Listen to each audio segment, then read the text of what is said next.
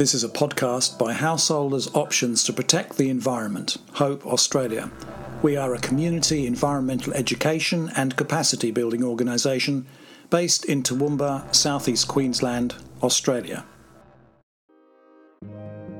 This is a podcast in the series Eco-Social Work in Australia. It was produced for Hope Australia in Toowoomba, Queensland, on and adjacent to the traditional lands of the Djarawar, Giabal, Yugara and Waka Waka peoples. Hope pays respect to the past, present and emerging leaders of all First Nations people in this country and acknowledges the unique contribution that their cultures make to contemporary Australia. Hello, my name is Andrew Nicholson and I'm the producer of the Eco-Social Work in Australia podcast series. The social work student perspective on eco-social practice offers interesting insights into the principles of practice for a number of reasons. Almost by definition, many students will come to an eco-social framing of practice with little or no prior experience, theoretical preferences, or practice assumptions.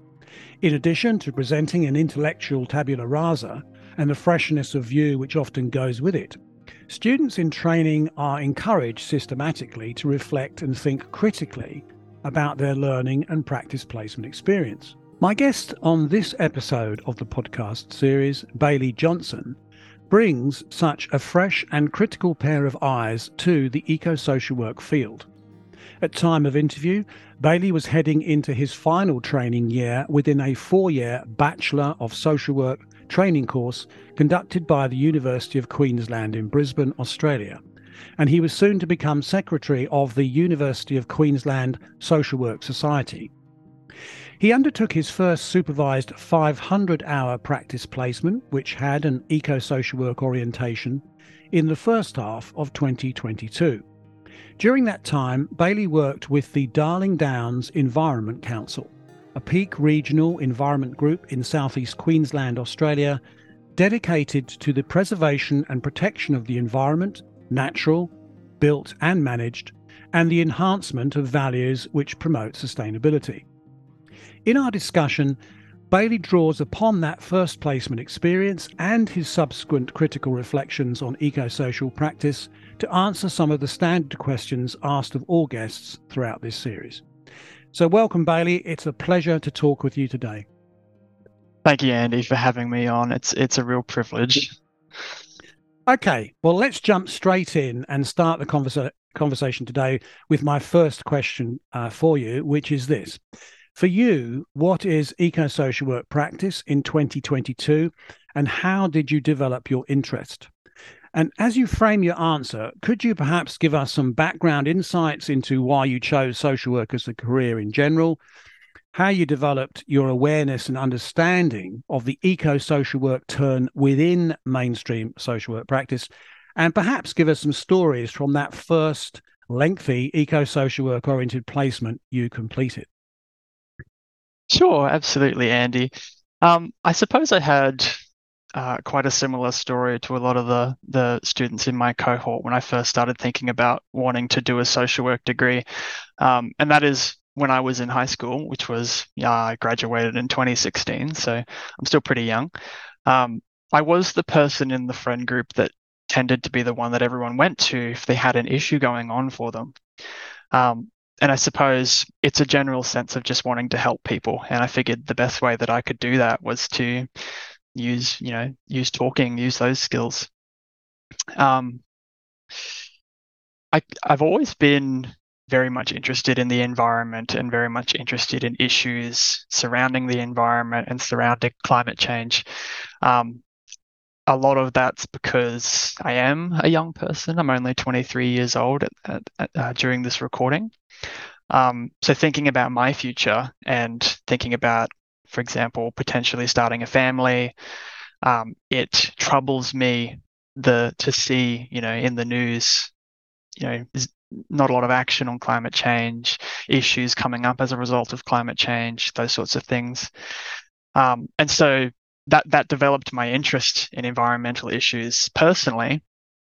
But I didn't develop an interest in eco-social work specifically until I got to my first placement.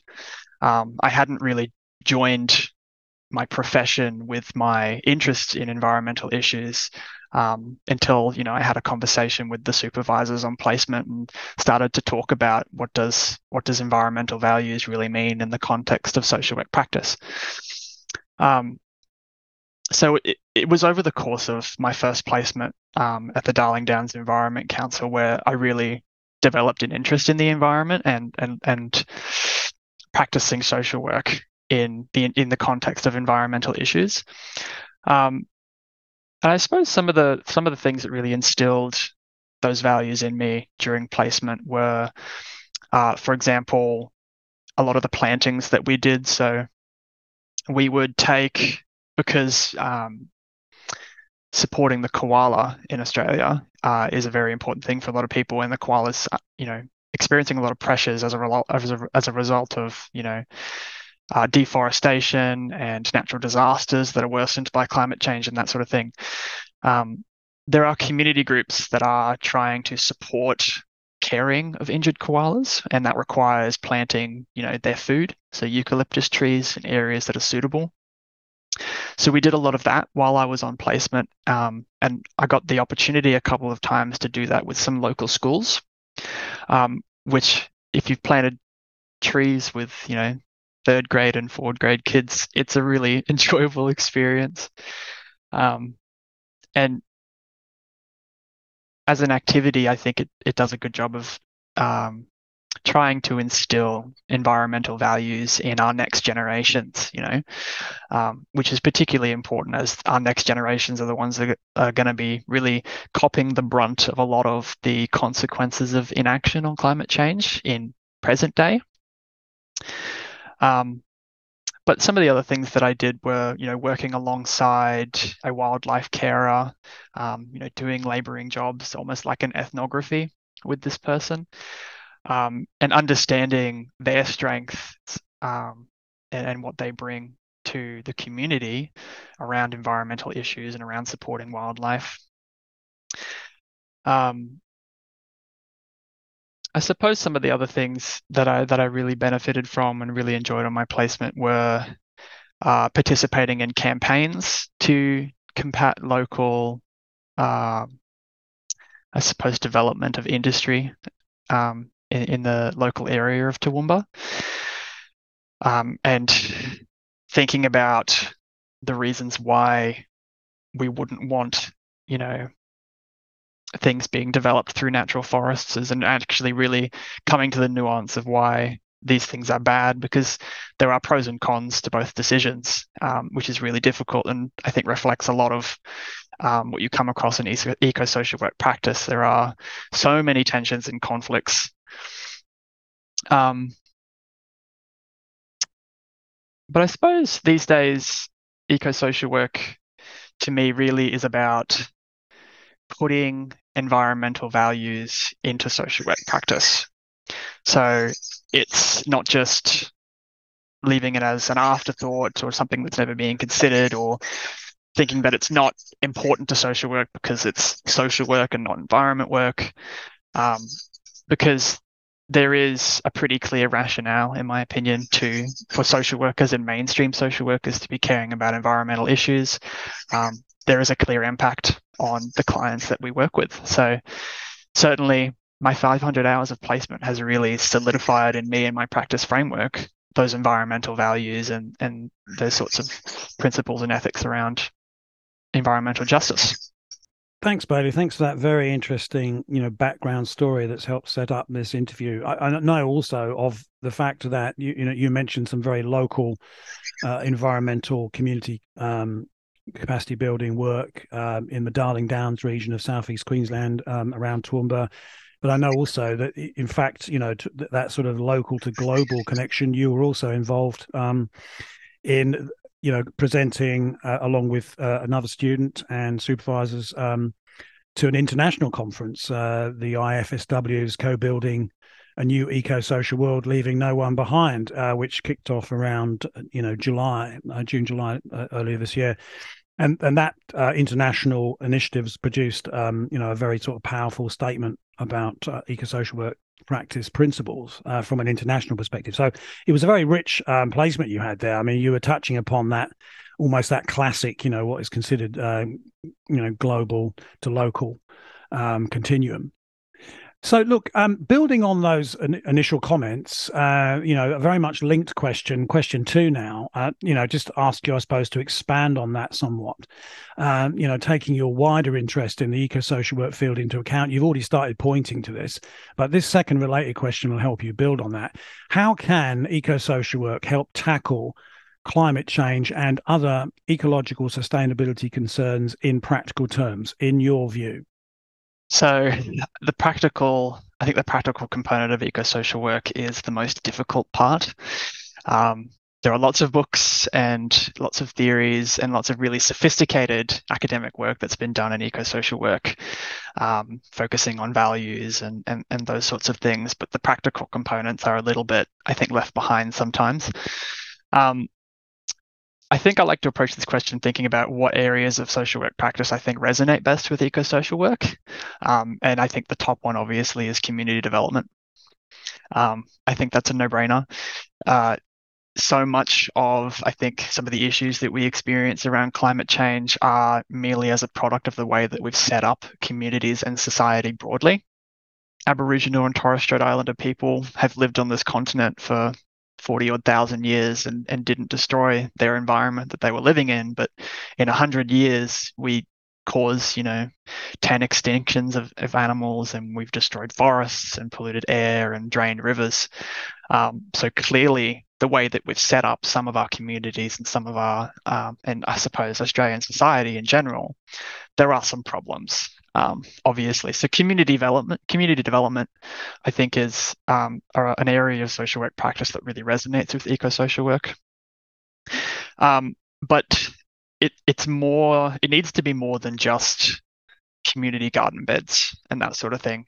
That's not going to deal with some of the issues that we're experiencing in relation to the environment, in relation to climate change. It really needs to be really broad and creative and systematic transformations in our communities towards more sustainable ways of living. With individuals, with families, with broader communities, so that we are treating the environment in a manner that, so it's going to last for thousands more years, not just 50 more years and then collapse. Other areas that I think are really important for eco-social work practice are things like advocacy and policy development. Social workers have the skills to be able to advocate on behalf of the environment. If we can advocate on behalf of people living with a disability, we can advocate on behalf of the environment. We have that skill set. So I think that advocacy is a really strong space for social work, and there's a lot of practical work that can be done there, just in terms of communicating environmental values and communicating issues in relation to the environment in a manner that's not hostile. Climate change can be a really hot topic in Australian political discourse, and social workers, have the ability to communicate things in ways that are, calmer and more approachable for people that have felt like they've been pushed out of the discussion. We can empower people to be a part of environmental movements when other people would, push them out and not consider their voice valuable. Older Australians, for example, their voice should be just as important as younger Australians, even though some would say that they might not live as long. But that doesn't mean that obviously their voice is not valuable. Policy development is important. I think it's extremely important. Transitioning our current society over to one that treats the environment with more respect is not something that doesn't have consequences. There are entire communities that exist currently specifically because they are close to certain resources. There are entire families that exist whose identities are tied to particular professions, like in mining, for example. Transitioning away from fossil fuels, as important as it is to climate change, requires telling all these people to just change their identities, change their livelihoods, which is not a small thing to do. That's a huge transition. We understand that as social workers. So in terms of policy development, making sure that the benefits, but also the downsides of transitions to more sustainable societies are evenly distributed across different groups and populations is really important. And I think social workers can have a big role in that. An area that I really like in terms of eco-social work are mental health and disability.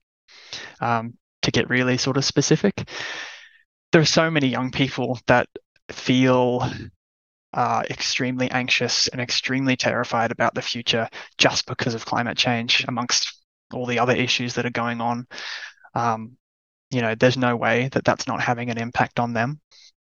I personally have been reflecting on whether or not I think it's really ethical to be having children and bringing them up knowing that leaders around the world are perhaps not doing as much as they can. We could ask questions about whether or not we think that it's right to raise families knowing that they will be going up against those kinds of challenges. That would be an interesting ethical debate, I suppose. Disability, I find really interesting. I did a piece of work recently at uni looking at an advocacy strategy in the context of disability.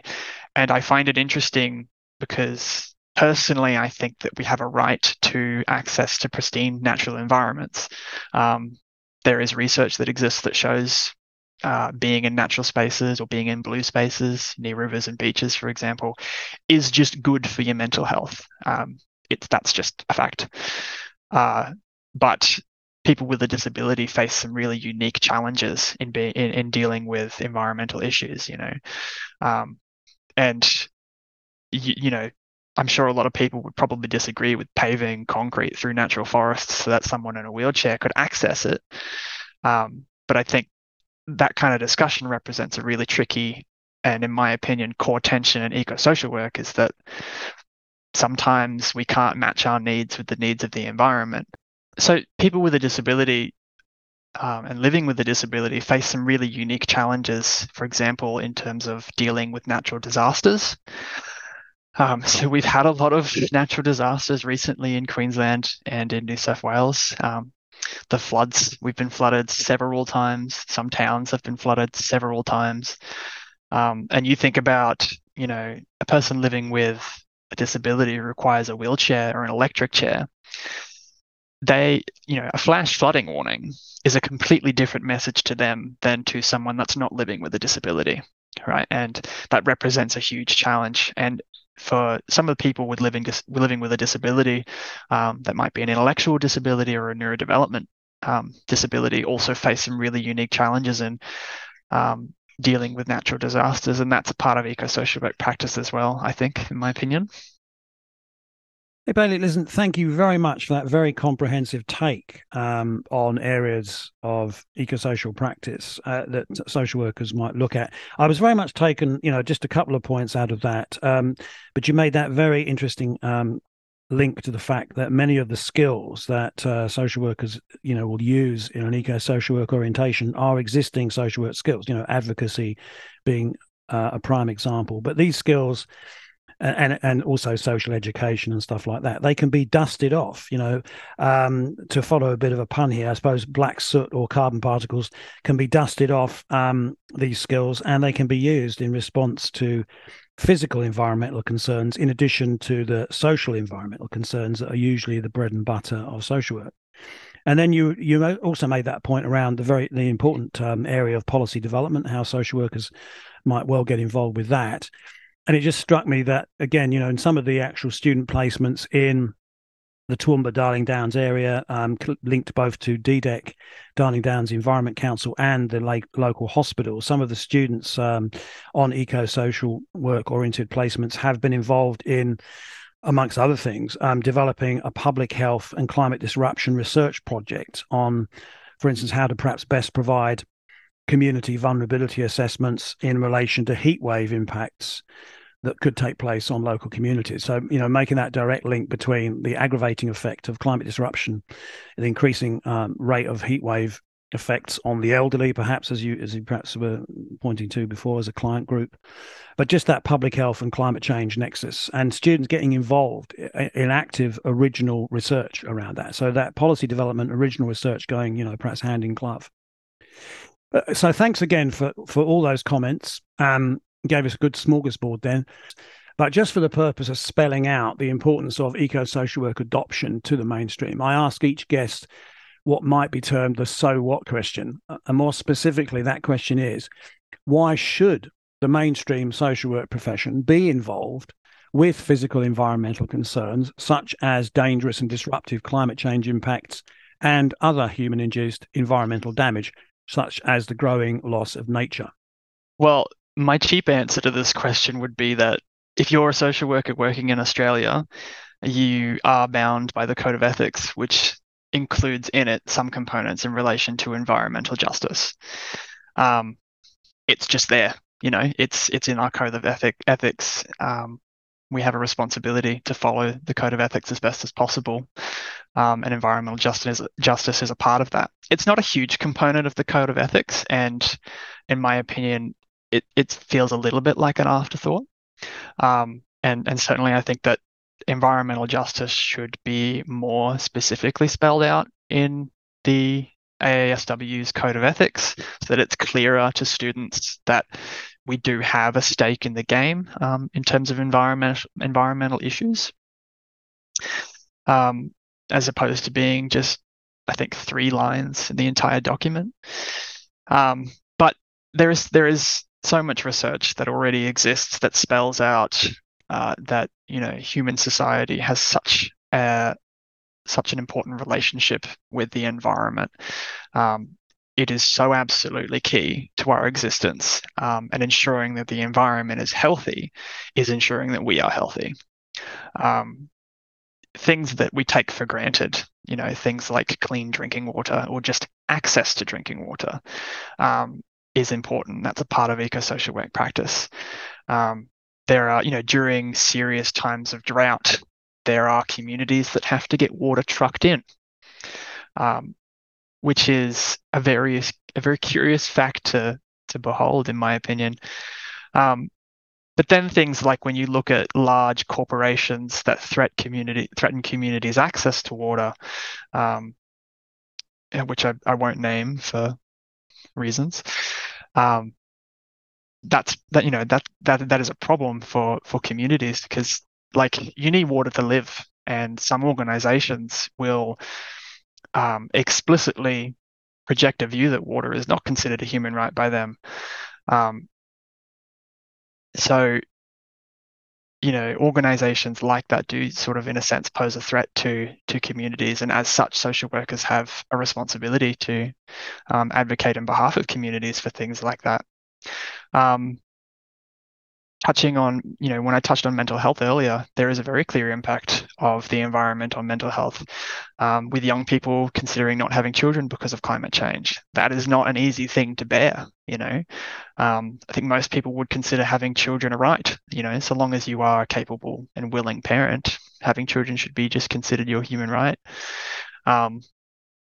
Does inaction on climate change threaten that? If so, that's an issue for social workers, as we uphold human rights in our practice. Touching on what you just mentioned, Andy, in relation to other health fields, being, living with a disability or living with a severe mental illness or being low socioeconomic or having other chronic health conditions makes you a larger risk for severe weather events like heat waves, like flooding, like bushfires and flash, those sorts of events. These are the people that we work with. So in that sense, there is a very clear rationale. What I think too is that not only do we have a rationale in terms of some of the issues in relation to the environment, but we undervalue what the environment really is. And I think particularly in Western Australian culture, we've stuck in the environment in a role that doesn't have a lot of strength. I think often we look at the environment socially and culturally as either a resource to be extracted and used, or something that is a nuisance. And that's been reflected in Queensland policy in the past with chain clearing. It's just a reflection of a value or a belief of the environment as a nuisance. Forests didn't need to be chain cleared in some circumstances, but they were anyway. So there seems to be, I think, culturally and in the discourse, not a lot of recognition of the environment's inherent value, which is an issue because I've met people personally, which I suppose this is anecdotal, but so I know there are people that I've met that, when they've lost family members, have gone into local forests to assist in their grieving processes. I think if you ask the average person whether or not they think that going into a forest can support you through grieving, I think they're likely to say not really. And I think that's a reflection of sort of the cultural and social roles that we have imposed upon the environment here in Australia, in a very limiting sense. Thinking about my future practice and where I want to take my social work degree, I've thought about potentially one day trying and working towards becoming an accredited mental health social worker. And this is someone who has the skills and provides therapy to people. So this is in a mental health context or a relationship context. And having environmental values as a part of my practice framework, I don't see why people wouldn't fill a therapy room with pot plants and running water. If one of the most important aspects of working with people, particularly people who have experienced trauma or have experienced traumatic events, safety is extremely important, if not the most important thing in that situation. And what a better way to remove the intense clinical clean feeling of a therapy room sometimes to just fill it with plants. Plants are calming. It's fresh air. Running water can be, like white noise, it can be a distraction. I think there's a lot of power there in really bringing eco-social work into mainstream areas of practice. I think it has a lot of strength and can do a lot of work to supplement a lot of the stuff that we're already doing every single day. So I think just in general, the rationale for social workers to really care about environmental issues it's beyond clear. It's just a matter of getting the profession to really take it seriously, I think. Well, again, Bailey, thank you so much for such a comprehensive but also compelling and convincing answer. It was very rich coverage of content there. You touched upon the ethical basis, the ethical underpinning of why mainstream social work practice should be involved with eco-social work approaches. You made that link at various points, but nicely encapsulated that link between social justice objectives, the key focus for mainstream social work, and its direct link to environmental and ecological justice. And also perhaps, coming in towards that, perhaps some linkage around that mental health dimension, but both physical and mental, physical and mental well-being of communities and therefore clients, ultimately, the need to perhaps reconceptualize the way we value the natural world and understand its true valuation, beyond a purely monetary valuation, which unfortunately business as usual approaches usually ends us up with at the present time. So thank you for that very interesting set of responses. And now as we move on through this interview, and whilst nobody has a crystal ball to achieve precise predictions, I ask each of my guests to imagine a preferred future for eco-social work practice over the short to mid-term future, say the next 2 to 10 years. So the specific question now becomes for you. So in your view, what could or should the future hold for eco-social work interventions and practice development across the short to mid-term future? My response to this question is a little bit pessimistic. It is just a reality in Australia that there are not enough social workers graduating to cover the projected growth in child safety alone. That's not to mention all of the other areas that social workers are working in, like housing and homelessness and domestic and family violence and mental health and all the other areas. And social workers even now are strapped to find time to do anything other than the key components of their work. You just don't have the energy or the space to be thinking about creative and innovative new ways of practice, at least I think for the most part. Which, would mean that eco-social work would likely continue to be sort of a fringe area of practice for a lot of social workers, and may only really be limited to the social workers that are keenly interested in environmental issues, and keenly interested in environmental values in their practice frameworks. They might be the only ones that are really thinking about eco-social work and trying to implement that in their practice. I think part of the issue, though, is that, at least in my experience, tertiary education for social work does not really include eco-social work. I won't necessarily speak on behalf of the universities that I have not attended, but at least at the University of Queensland, eco-social work is almost not there. There is not a lot of eco-social work practice in any of the courses. There's no specific course on eco-social work practice, and honestly, you could go your 4 years barely touching it and forgetting it, to be honest. I know there are academics at UQ that are keenly interested in eco-social work practice, particularly as an innovative field of practice. But I would really advocate for universities to consider seriously putting eco-social work into their social work degrees, particularly because of climate change. We know that climate change is going to impact literally everyone. It is going to make issues concerning child safety and domestic and family violence more prevalent. Natural disasters, for example, place huge stress on families, which is going to feed into all of the practice areas that we already work in. I think you could almost make an argument that universities that are not considering eco-social work or not considering climate change as a serious issue are not preparing future social workers for the world that they're going to be going into, which is obviously a problem. And I think if we want more social workers to have environmental justice as a part of their sort of core values in relation to their practice, we need to be teaching them about it. We need, it can't just be the lucky odd student who gets to go on an eco-social work placement who gets to have environmental values and knowledge about environment and how it impacts practice.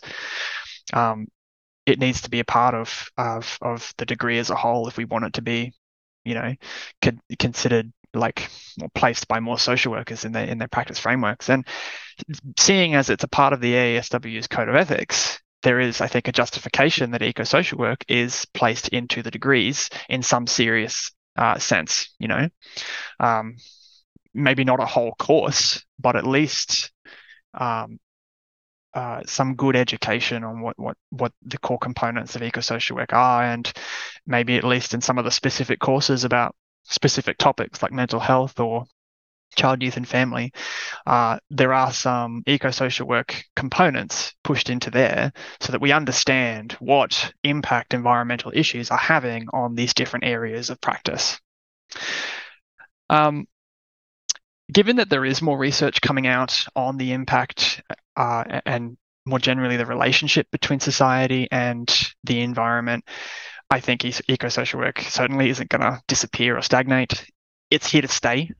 And particularly around things like green therapies in mental health, we are going to be seeing more resources and more systematic ways of incorporating the environment into our practice.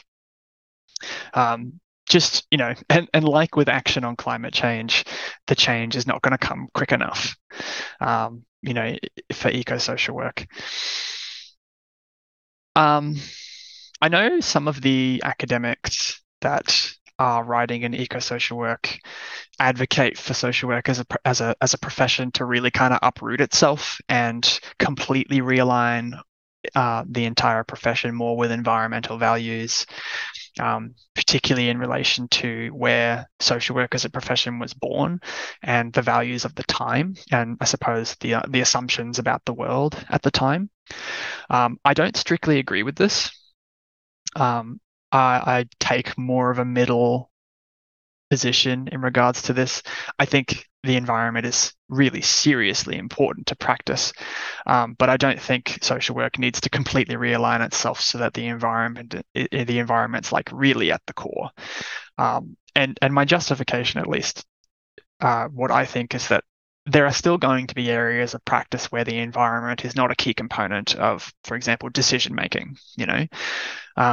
If you're listening and you're a CSO right now, a child safety officer, you're probably not going to be thinking about the environment when you're making a decision about whether or not to remove a child. It's not a core component of your decision making. You're going to be thinking about things like safety, about maintaining proximity and connection to family members and kin, that kind of thing, as opposed to, the environment. But likewise, it still can be an important component of practice in child safety, particularly around the issues that I touched before, around creating a sense of safety.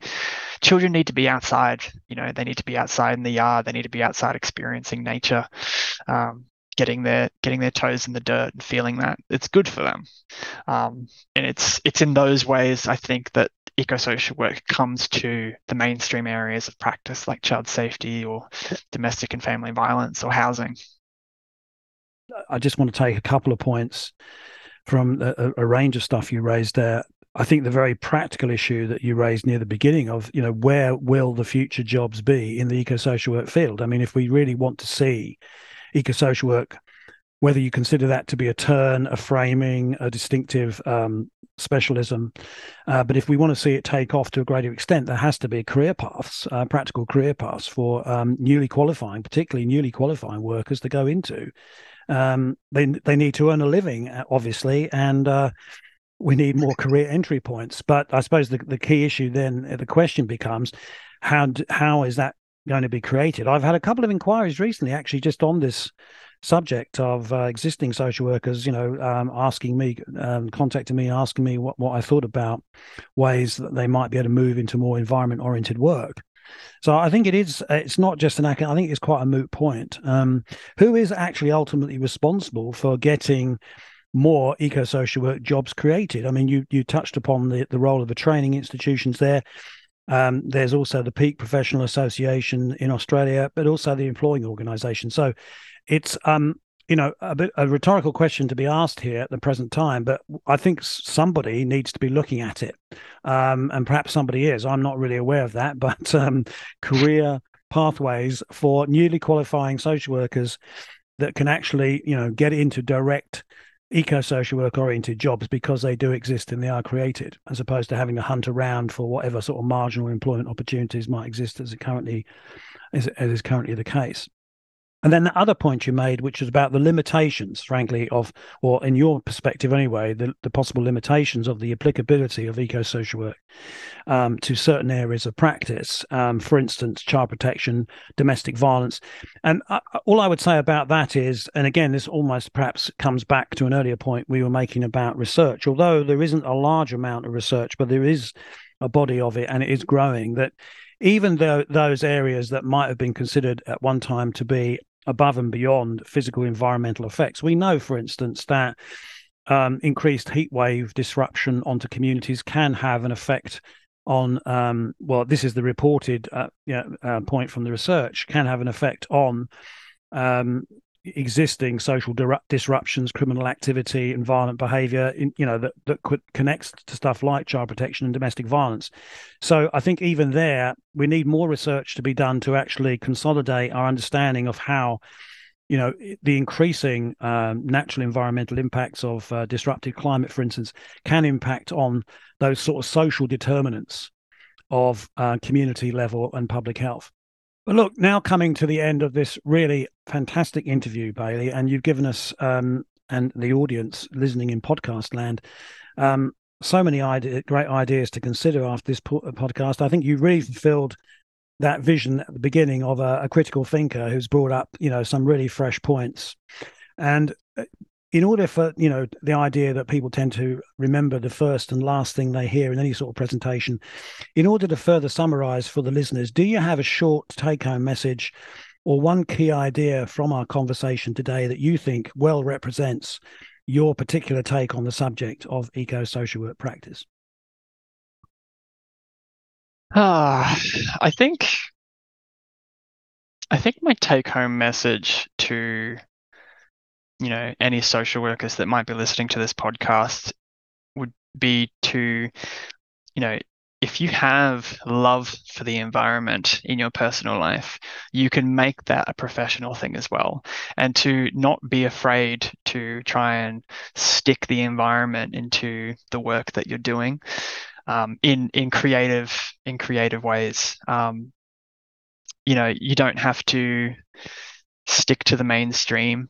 You can your practice framework and the way that you do things is uniquely you, and that's an important part of being a social worker, is bringing what's genuine and uniquely you to the table in your work with clients or with groups. And I don't see any reason why the environment can't be a part of that. So don't be afraid to read a book about eco-social work, or to just even reflect with your own colleagues or supervisors around, how do we think the environment is related to the work that we're doing at whatever organization that you might be working at. Don't be afraid. It's eco-social work's kind of pioneering stuff a little bit. So be the pioneers, develop new ideas, get creative, get innovative with, I suppose, the little time that you do have. But if you want to do it, jump and do it. Bailey, what a nice rounding off of the actual discussion, and an inspiring rallying call to colleagues out there. That completes the interview. It's been an absolute pleasure to talk with you today. As a younger, I hope it's okay to say that, as a younger, soon to qualify professional who I'm sure will make a major contribution to social work in whatever roles you choose to adopt. And within this podcast, I'm certain you've given our audience some great ideas about eco-social work, which can help inform their own thinking and help them start further conversations on the subject of eco-social work adoption with their friends, colleagues, within employing organisations or in their professional associations. For now, it just remains, on behalf of my support organisation, Householders Options to Protect the Environment, to thank you so much for your time today. Thank you, Andy. And before we go, I'd just like to show my appreciation as well and acknowledge you for I suppose, believing that a student's perspective is valuable to hear. There are lots of podcasts on eco-social work, and they're all filled with experts. I really appreciate being given the opportunity to be on here and talk about something that I love, despite the fact that I'm not really an expert yet. So thank you very much, Andy. Thank you, Bailey. You've been listening to a podcast episode in the series Eco-Social Work in Australia, produced for Householders Options to Protect the Environment. Please consult the episode text notes for possible references to topics discussed and relevant contact details should you wish to respond to anything you've heard. My name is Andrew Nicholson, producer of the series, and thank you for listening. And if you enjoyed this podcast episode, please consider giving it a rating in your podcast app. And if you have a story to tell about eco-social work practice and might be interested in the opportunity to be interviewed for the series, please get in touch with me directly using the contact details provided in the episode notes.